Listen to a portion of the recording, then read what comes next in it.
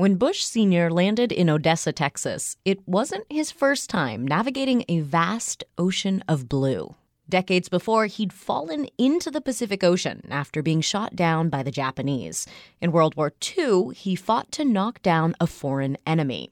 At home, he fought to pump up the GOP. Bush was a pioneer in building the Republican Party in Texas. SMU professor Carolyn Barta covered Bush's campaigns and presidency as a reporter. Back in the 50s, when he was in Midland, he was a precinct chairman.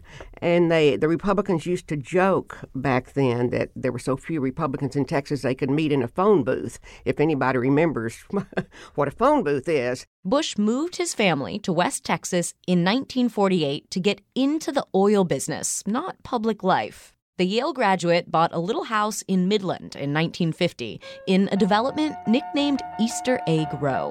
Back then, Midland was a small, close-knit community. When the weather's kinda chilly and we start to kiss and hug, everybody thinks she's... Hank Williams was #1 on the country charts. Bush built a network in the oil fields, started his own oil company, and raised 6 children, one of them a future president. After becoming a millionaire, Bush turned to public life. He came in at a time where the Republican Party was still the minority party in the state. Jonathan Neerman is a former chairman of the Dallas County Republican Party. Neerman says it was after Bush moved from Midland to Houston that his political career picked up speed. In 1962, Bush became chairman of Harris County, and his role as a party builder began. First, Neerman says, he embraced the radical right. Then he picked off Democrats angry about integration. And blending them in with the traditional moderate Republican base was a very difficult thing. And that has echoes. I mean, you look at today's Republican Party, and it's the same issues that party chairmen are facing today. At the end of the day, Bush understood a political party is a medley of different groups. And you have to find enough issues that can build a coalition that would allow you not only to win elected office at the local level, but on the statewide and the national level as well. So what issues did he run on? What were the issues he found that would help unite and not tear apart? Early on, it was certainly economic issues. Helping the economy. It was sort of a pushback of the FDR New Deal policies. In 1964, Bush jumped into a U.S. Senate race against incumbent Democratic Senator Ralph Yarborough. Although he ran tough, Bush couldn't overcome charges of being a carpetbagger. Next came a successful run for Congress and then another Senate loss in 1970. In running both of those races, what Bush did was he built an organization across the state. SMU's Carolyn Barta says he also helped redirect the party. The backbone of the Republican Party then were the Republican women volunteers. They were housewives looking for something to do. They got involved in Republican politics. These women, known as Bush Belles, would show up at campaign events in red, white, and blue silk-like scarves. Even after Bush left for Washington, the Belles, many of whom came from Dallas, continued to rally for Republican candidates. Bush also knew how to court reporters. He was really accessible to the Texas press in whatever job that he had.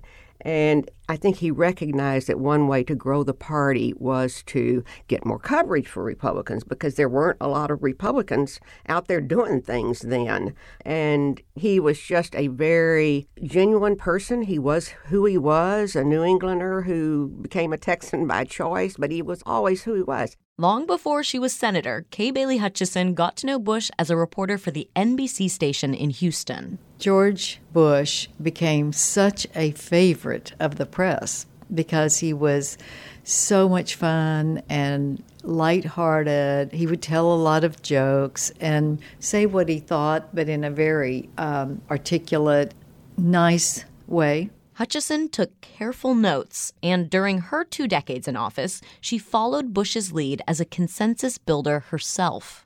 Meanwhile, Bush would serve as ambassador to the United Nations, chairman of the Republican National Committee, and CIA director. In 1980, after losing the presidential bid to Ronald Reagan, he finally landed a White House office as vice president.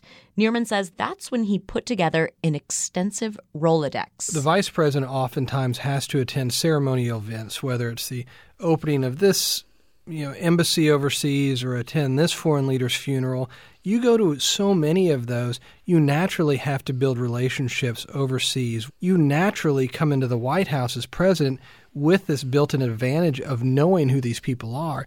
And that's something that we really lose when we elect governors or one-term senators who run as outsiders. They may have wonderful qualities, but they can't come close to that sort of international experience that President Bush had. And Neerman says Bush's presidential legacy is defined by his overseas achievements. And now, with reform underway in the Soviet Union, we stand at the threshold of a brand new era of U.S.-Soviet relations. Shortly after Bush took office, the Berlin Wall fell, and 2 years later, his bombers struck the Persian Gulf. After the coalition victory in the Gulf, Bush addressed a joint session of Congress in 1991. He thought he could finally turn to domestic policy. If our forces could win the ground war in 100 hours, then surely the Congress can pass this legislation in 100 days. At home, though, a recession intruded, and in 1992, he lost the job to Bill Clinton. He returned to Texas, mostly staying out of politics, at least until his son, George W., ran for governor and ultimately president.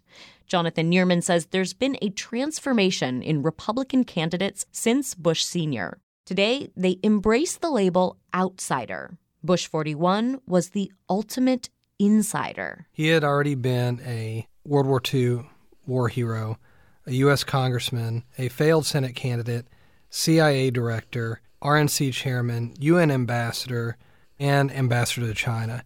This is a man who had a tremendous amount of public experience. And so I don't know that we'll see another man like him or woman like him in the Republican Party for years to come. By building relationships and uniting a disparate Republican Party, Bush showed how to create lasting coalitions and helped turn Texas ruby red. From KERA in Dallas, I'm Lauren Silverman for the Texas Standard.